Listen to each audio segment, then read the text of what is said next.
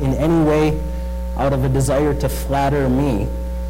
But if you desire if you enjoy being in the worship service, if you enjoy being a part of the sermon and the music and on, would you raise your hand? Cool, me too. These people that teach our children during church hour, they are taking on a service for Christ. They, as you probably saw, they walk out of this room and they spend this hour with children rather than enjoying this time. And so I would just encourage you, when you, oftentimes you'll see the teachers come up, be with the kids, the helpers come up, just give them a shot of encouragement once in a while as they serve our whole church family. It's really a big ministry. And for those of you who do that, but you're off this week and you get to be in here, welcome. And thank you for all your work.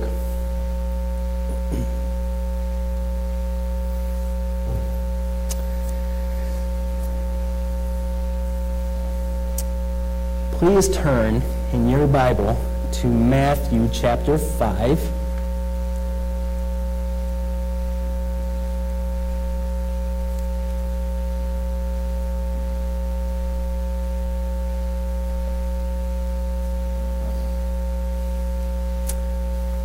And we'll begin today at verse 9.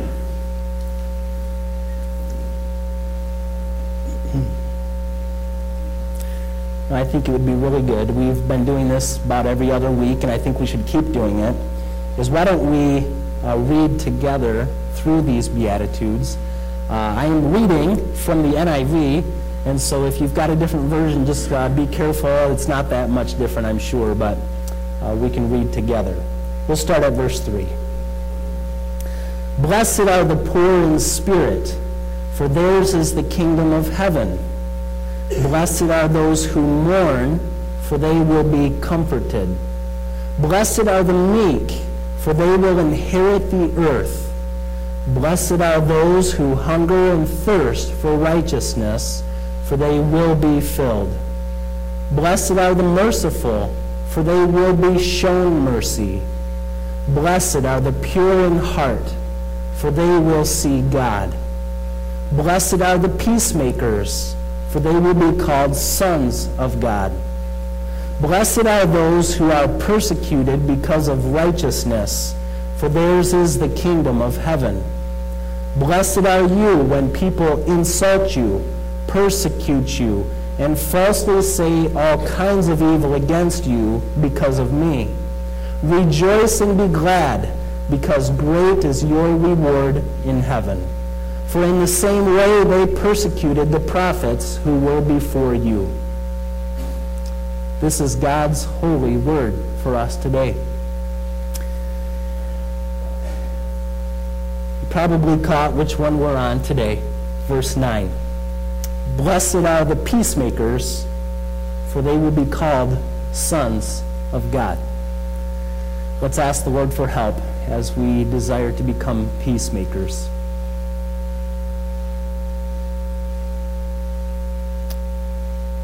Holy Spirit, will you please come now and give us warm hearts to receive your truth. Prevent us from being like the rocky soil where we hear your word, but it does not grow up in our hearts. Give us tender hearts, soft hearts, pliable hearts now. We need you.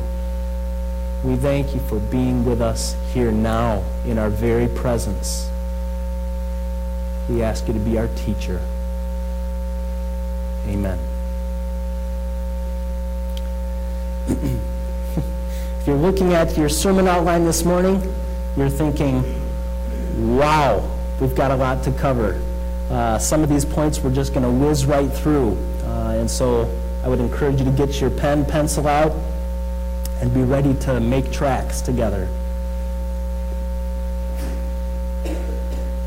First of all, we need to talk about what kind of peace is being spoken of here. As you know from previous sermons, the word peace can connote different things in different contexts. there is such a thing as the peace of God, which is what we're talking about when we talk about our hearts need peace. We need to rest. We need to feel comfort. And God offers us that peace. But today, from Matthew 5:9, the context determines that it's probably speaking more here about the peace that means an absence of hostility between two parties that are in a disagreement. So there, point one, a peacemaker is one who seeks to bring reconciliation between people who are in a disagreement.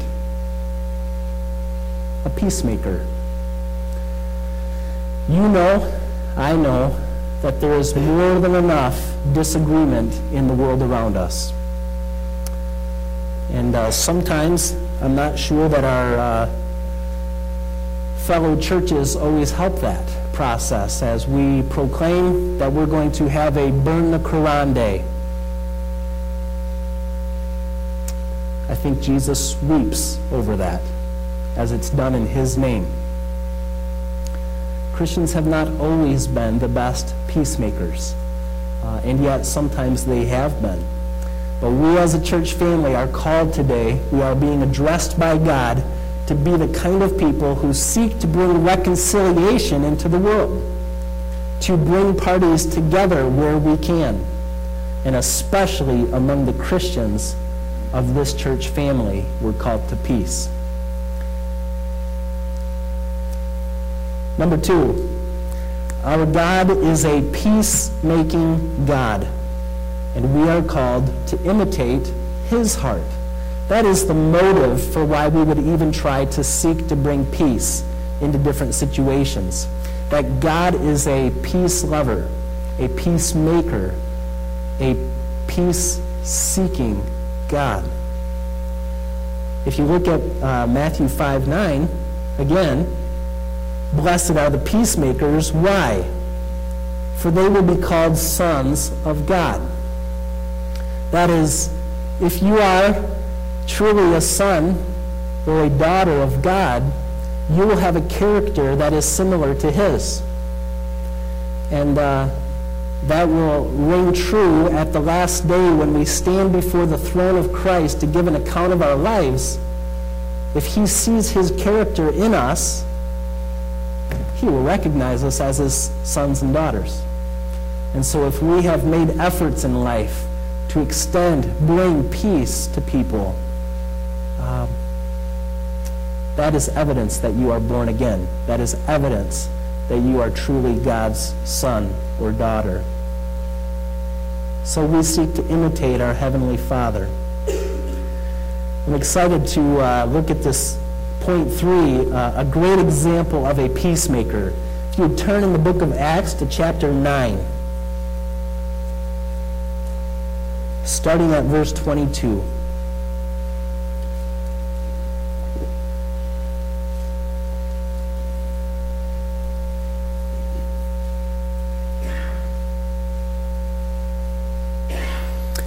Now, many of you know the story of Saul in the book of Acts. He was a zealous Jew in his day, and he was so passionate for the Lord that when this new group of wackos came along and started attacking Judaism, Saul went against them full throttle. He was going to take them out and arrest them, and even some of them to have killed. So Saul was a zealous Jew who was persecuting the way, or this new sect called Christians. And we pick up the story that, first of all, on the Damascus Road, Christ bumps heads with him and said, "Saul, Saul, why do you persecute me?" And Saul is knocked over by the glory of Christ, basically, and is blinded. Well, long story short, Saul becomes a follower of Jesus Christ and is commissioned to be the apostle to the Gentiles. He begins preaching almost right away. Let's pick up in verse 22 of chapter 9. Yet Saul grew more and more powerful, and baffled the Jews living in Damascus by proving that Jesus is the Christ. After many days had gone by, the Jews conspired to kill him, but Saul learned of their plan. Day and night they kept close watch on the city gates in order to kill him.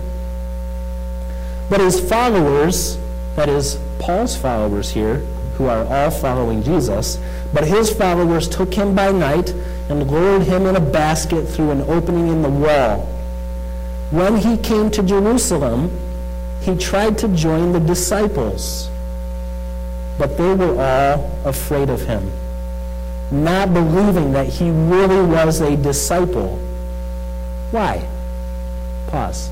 Why are they having a hard time throwing their arms around Paul and saying, "Oh, brother in Christ, come on into our church. Fellowship with us, Paul"? Why? Why was that so hard? Well, this was the guy who stood in authority over Stephen's death as a Christian, stoned to death at the authority of Paul. So their trust is a little bit shaken in this guy. That's a problem. What's going to happen here?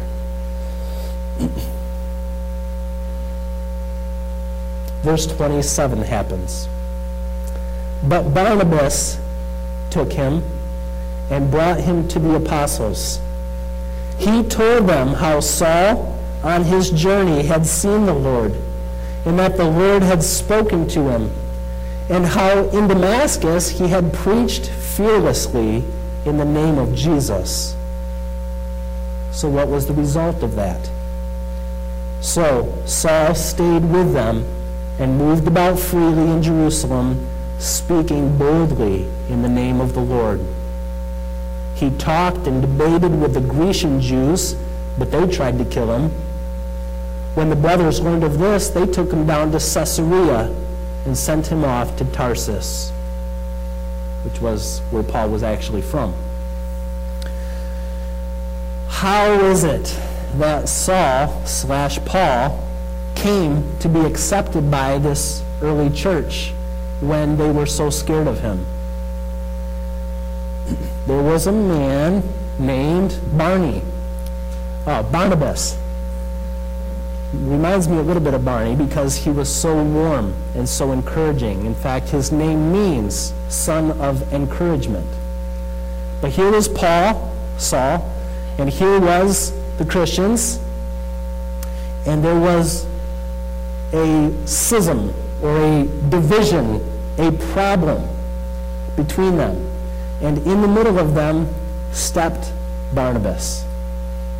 And Barnabas said, "Hey guys, the Lord Jesus showed up to him, knocked him off his horse, called him to be a Christian, to preach the gospel to the Gentiles.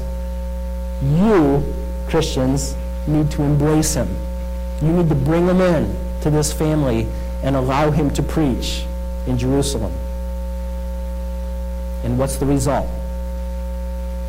Barnabas' little effort to step in between results in huge eternal results, right? Paul now becomes the greatest missionary, many say, in the history of the world, going to all kinds of places to carry the gospel. If it weren't for the Apostle Paul and his ministry, would you and I be sitting here today? Possibly not, except God's sovereign, so yeah, but you know what I mean. Paul was huge for that. But he needed to be linked with the Christians in Jerusalem. They had to give their approval to this. Otherwise, it would have been doomed from the start. So Barnabas is an excellent example of a peacemaker.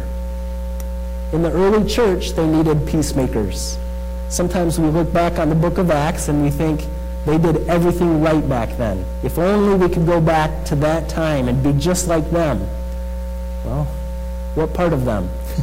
They were broken too, just as we are. But certainly like Barnabas, right? Certainly like Barnabas here.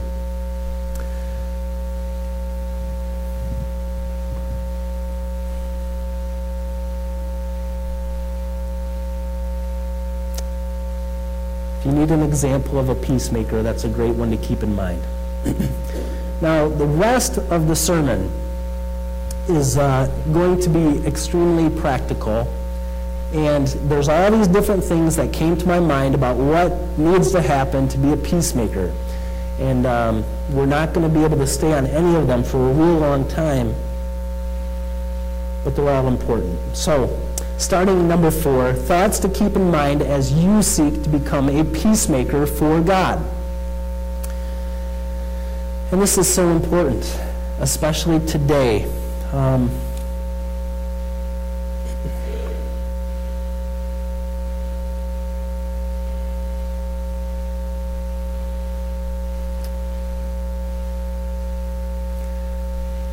Raise your hand if you have been a part at any time in your life of what is called a church-wide split. You've been a part of a church family that just went kablooey and went two ways. Okay, some. Painful? Painful. That's the stuff that nightmares are made out of, I think. At least it would be for me. And so, not necessarily are those splits always because people were not peacemakers. There can be legitimate reasons for parting ways, but too often in Christian churches today, the reasons are petty. And people ditch churches or shop for churches for petty reasons. And sometimes it's because feelings are hurt that never get reconciled. So we need to be peace-loving people, seeking peace, promoting peace. Okay, now get your Bibles ready. We're going to go to Titus, which is right after Timothy, running to Timothy. Very small book.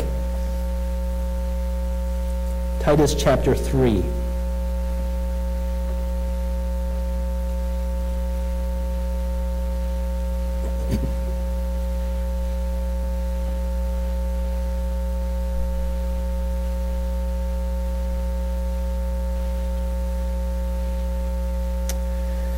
Starting at verse 9.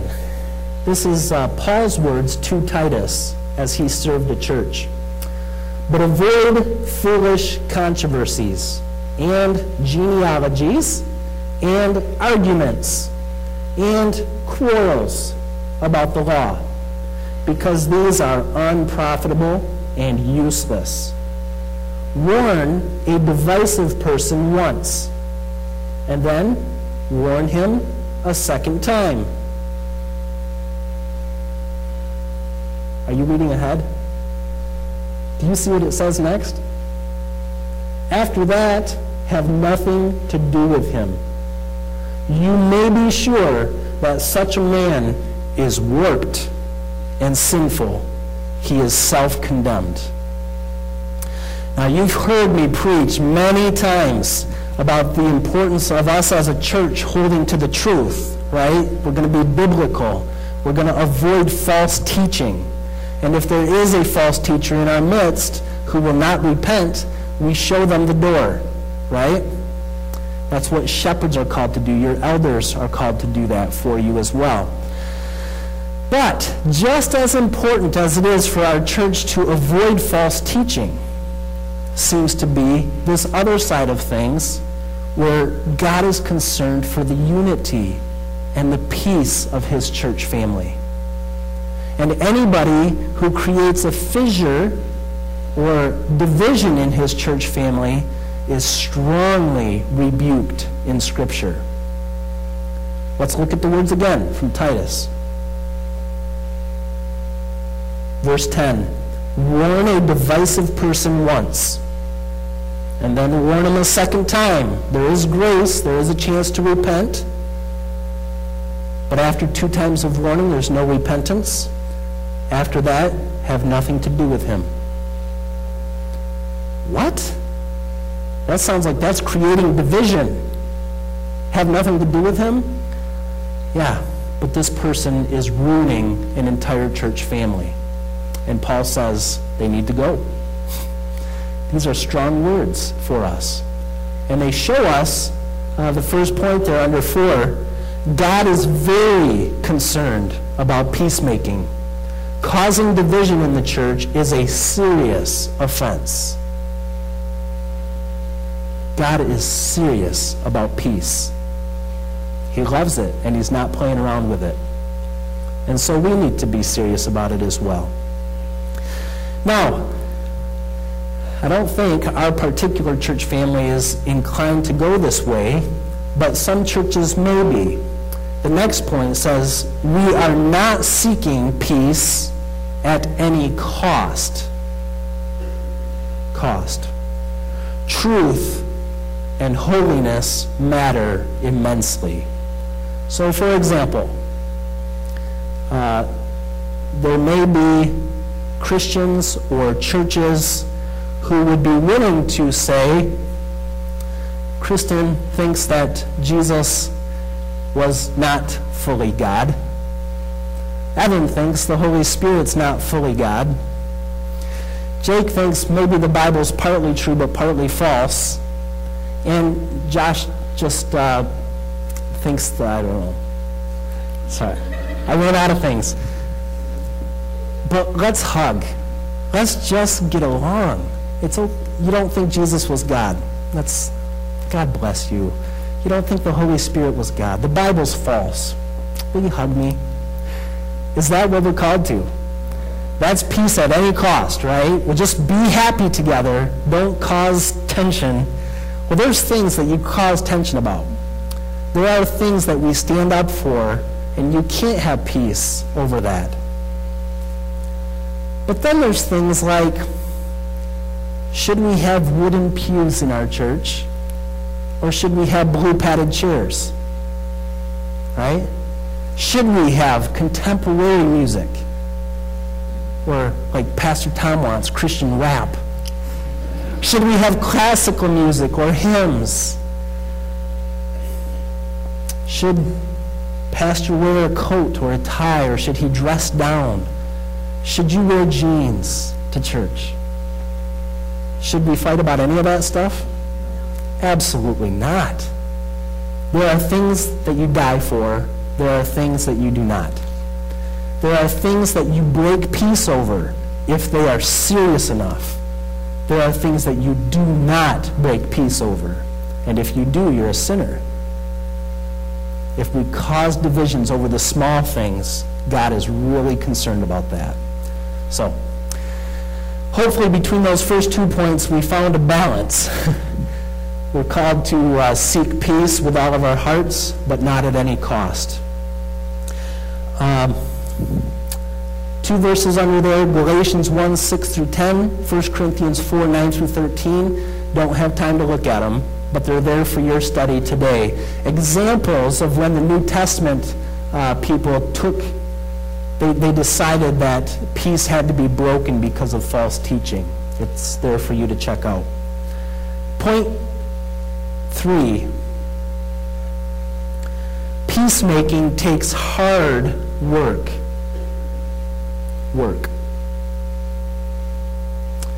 It often involves great amounts of time and effort. Oftentimes it will break your heart. You will lose sleep if you care enough to make peace between people. You will want to run away and hide in the woods for a few decades. I have experienced this tension. It involves hard work. I'd like to show you a few verses here. Romans 14:19.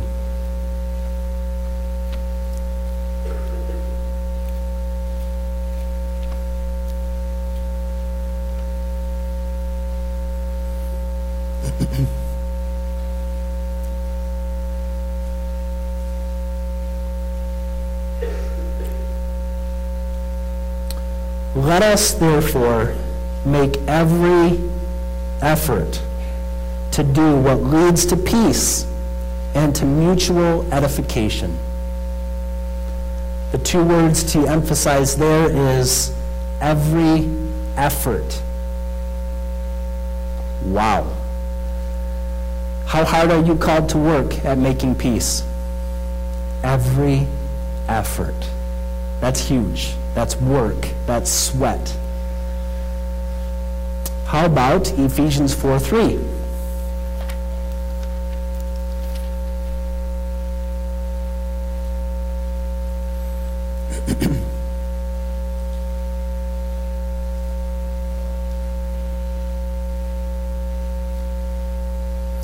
Make every effort to keep the unity of the Spirit through the bond of peace. There is one body, one Spirit, one. 1 because that's the basis for our unity. And we have unity objectively in Christ. We have peace already in Christ, but we have to keep it. We have to guard it. We have to protect it from outside demonic influences. We've got to have each other's backs, in other words. And lastly, Hebrews 12:14.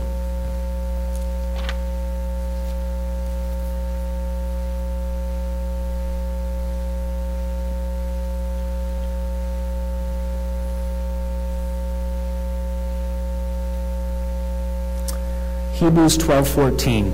Make, everybody say it out loud with me, every effort to live in peace with all men and to be holy. Make every effort to live in peace with all men. Now that leads us into our next point, which is exceedingly important for us to grasp this morning. Go back to the book of Romans, chapter 12.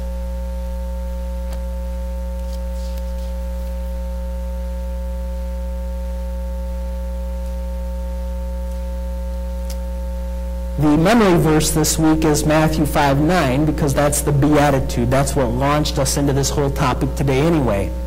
But this may be, if you want an alternate memory verse, this would be your next choice for an alternate memory verse this week. Romans 12:18. If it is possible, as far as it depends on you, live at peace with everyone. Isn't that interesting? What is that suggesting to us? If it is possible, as far as it depends on you, live at peace with everyone. What does that mean? I think it means that there will be circumstances where you make every effort to seek peace with somebody who is mad at you, or the church seeks peace with somebody who is mad at the church. You take every effort, and they still refuse peace. As far as it depends on you, you be a peacemaker. Don't you ever be the reason for splitting people up. Don't you ever cause a brother or sister to stumble. Reach out, try, love, pray, care. But at the end of the day, they may walk away. And they may be angry with you for the next 20 years. What can you do about that? You can keep praying. You can keep trying once in a while. But some people will refuse to be reconciled. And that's another thing that will tear your heart out and hurt a lot. I have experienced that. And you probably have too. So we make every effort, but it's not guaranteed.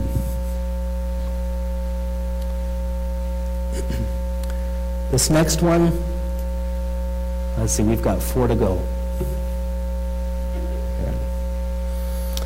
Peacemaking will only work if you are impartial and unbiased. Impartial and unbiased. Imagine a Barnabas who comes into the situation. Paul is divided from the church. Church is divided from Paul. And Barnabas comes in and says, you know, these Christians in Jerusalem, They're a bunch of knuckleheads. Paul, you don't even need them. You know? Why don't you just go preach the gospel? You don't need peace with the Jerusalem church. Just go on. Has any peace happened there? If we have bias in a situation, if we're not objective, if we can't see and empathize with both sides, forget it. It's done before you've started. So we need to truly love both parties.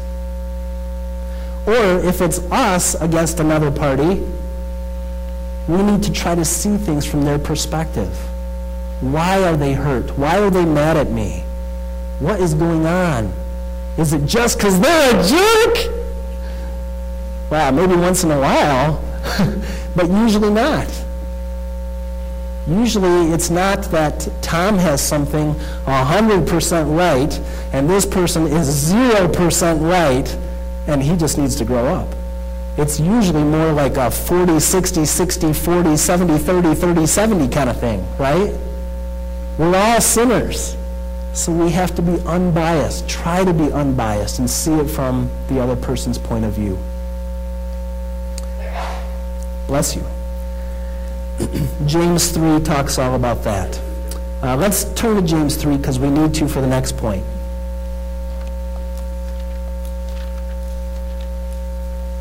Hebrews, James.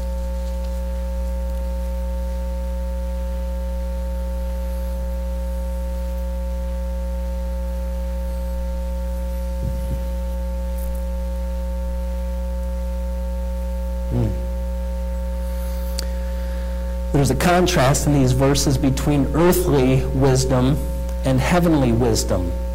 Earthly wisdom, even though it sounds really pretty, has its source in the devil. And heavenly wisdom has its source from God.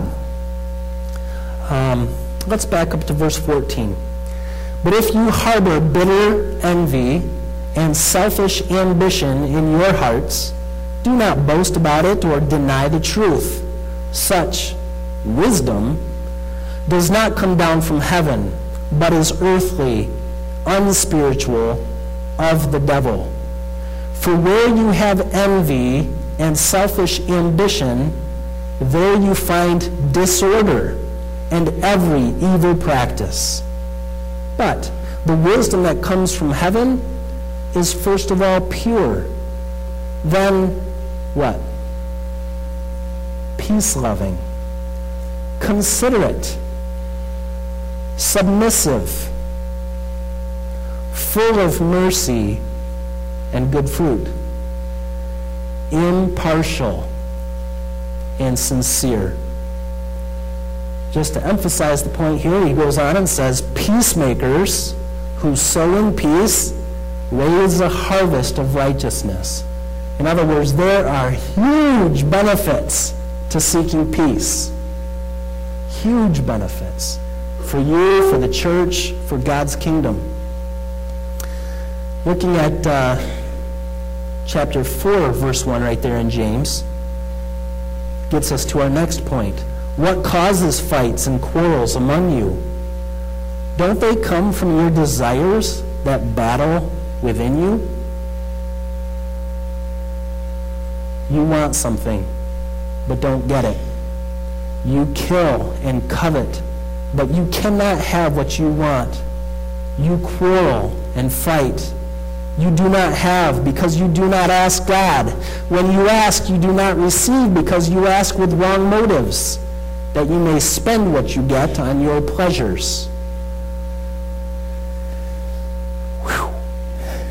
Why is there quarrels? Why are there fights?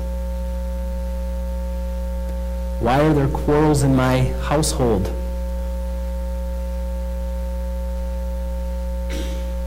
Josh wants this new funky bracelet that you take off and it makes a shape. You seen those? Make a dog or a kangaroo or a bird or something. And would you know that Anna wanted that same bracelet just yesterday? It all comes from these desires within us. And we big people have them in there. We have desires that scream out and we want things a certain way. We have our preferences. We have our agenda. And if we let that reign supreme, ouch, it's going to hurt somebody. So peacemaking will only work if you can master your inner desires. If you hear yourself saying things like, I like this, and I prefer this. If you say those words a lot, take a check. You know? If God says to us, you must do this, then that's a different thing. And we say, we must do this because it's obedient. I will follow God's will because that's obedience. But if it's commonly on my lips that I say, yeah, but I like, or I prefer, check yourself. Unless it doesn't involve anybody else. Then you can prefer something. Right? And we all have preferences. We all have desires. But when it's in the context of other people, we need to check them, as James would tell us. The second to the last one, peacemaking involves knowing when to open and close your... I didn't put big on there. Just mouth. Yeah, mouth. We could study James about this. We could study the Proverbs about this. But it's almost like there's two steps to this peace process. On the one hand, you can be a peacekeeper. That's keeping the peace that's already there, right? Can you see that? That's a little bit more passive. That's like people are talking about different preferences that they have about something, and you have a definite opinion on that topic. It's like Thanksgiving dinner where all the family starts talking politics. Oh, if I say the name or the word Democrat or Republican, that's just going to send him through the roof. So what do? You want to enjoy your Thanksgiving dinner, right? So you just...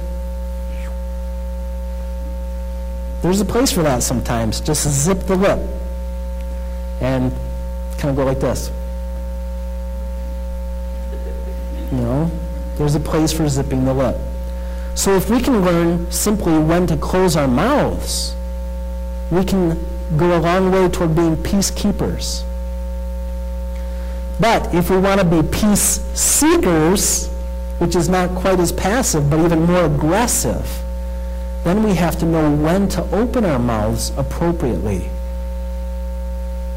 Well, you know, Mom, there's probably some good qualities about that candidate as well as this one. Now, I understand you agree with this person more, but this candidate probably has some virtues. It's not angel Satan. You know? You can speak words into a situation that will help somebody to settle down and to see it in a more objective way and to see that people are not demons or angels. Usually we're kind of a mixture of good and bad. So you can speak words of peace. If we can learn how to open and close our mouths at the right time and in the right way, that will go a long way toward making us peace keepers and peace seekers. About 40 pastors and denominational leaders in Michigan squeezed into a relatively small conference room. 40 pastors and denominational leaders in Michigan squeezed into a very small conference room. What do you think is going to happen? All these different denominations with different views on things. They had to discuss urgent and somewhat controversial matters. It didn't take long for the discussion to escalate. Volumes increased. Tones grew edges. Observations teetered dangerously close to accusations. Fittingly, lightning flashed through the windows. followed seconds later by thunder heralding a coming storm. In the midst of the battle, a distinguished African-American pastor stood slowly, intentionally so. As he rose, the noise from the people shrank. Everyone knew him as Brother Rochelle. His demeanor commanded respect. Brother Rochelle scanned the room for a good 5 seconds, and then, with a voice trembling with compassion, he spoke slowly and carefully. "Oh, my dear children." He's saying this to pastors. "Oh, my dear children." He stopped, as did the thunder. It was as though Brother Rochelle had paused to wait for the Spirit of God to prepare the ears and the hearts of every single individual in the room. When he spoke again, it was not a lengthy speech. He quoted a single Bible verse many of us had memorized as children in Sunday school class. "Be ye kind one to another."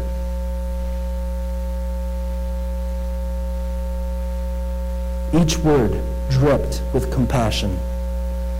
Tender-hearted. He continued, looking around the room as if to convey just how much he loved every single one of us, the pastors. Forgiving one another. When he sat down, we all sat in silence, brought about by the power of an aptly word spoken. The storm passed. Attitudes shifted. Peace reigned. The meeting continued in the spirit of brotherly love. This is interesting. It's from a person named Clark Cothern from Ypsilanti. Am I saying that right? Ypsilanti, Michigan. Brother Rochelle was a peacemaker. And you'd like to think that pastors would be exceptionally good at peacemaking. Not always the case, because they have very strong opinions on things. A word aptly spoken. Finally and lastly, peacemaking is worth it because it yields beautiful results. Results. And hopefully you stayed right there in James chapter 3, verse 18. Peacemakers who sow in peace raise a harvest of righteousness. If you sow in peace, if you pursue peace, if you love peace, and especially in the church family, if you hate causing division, you hate causing any kind of a split, and you are an instrument of healing, you will further the cause of Christ in amazing ways because he loves peace and he's your Father.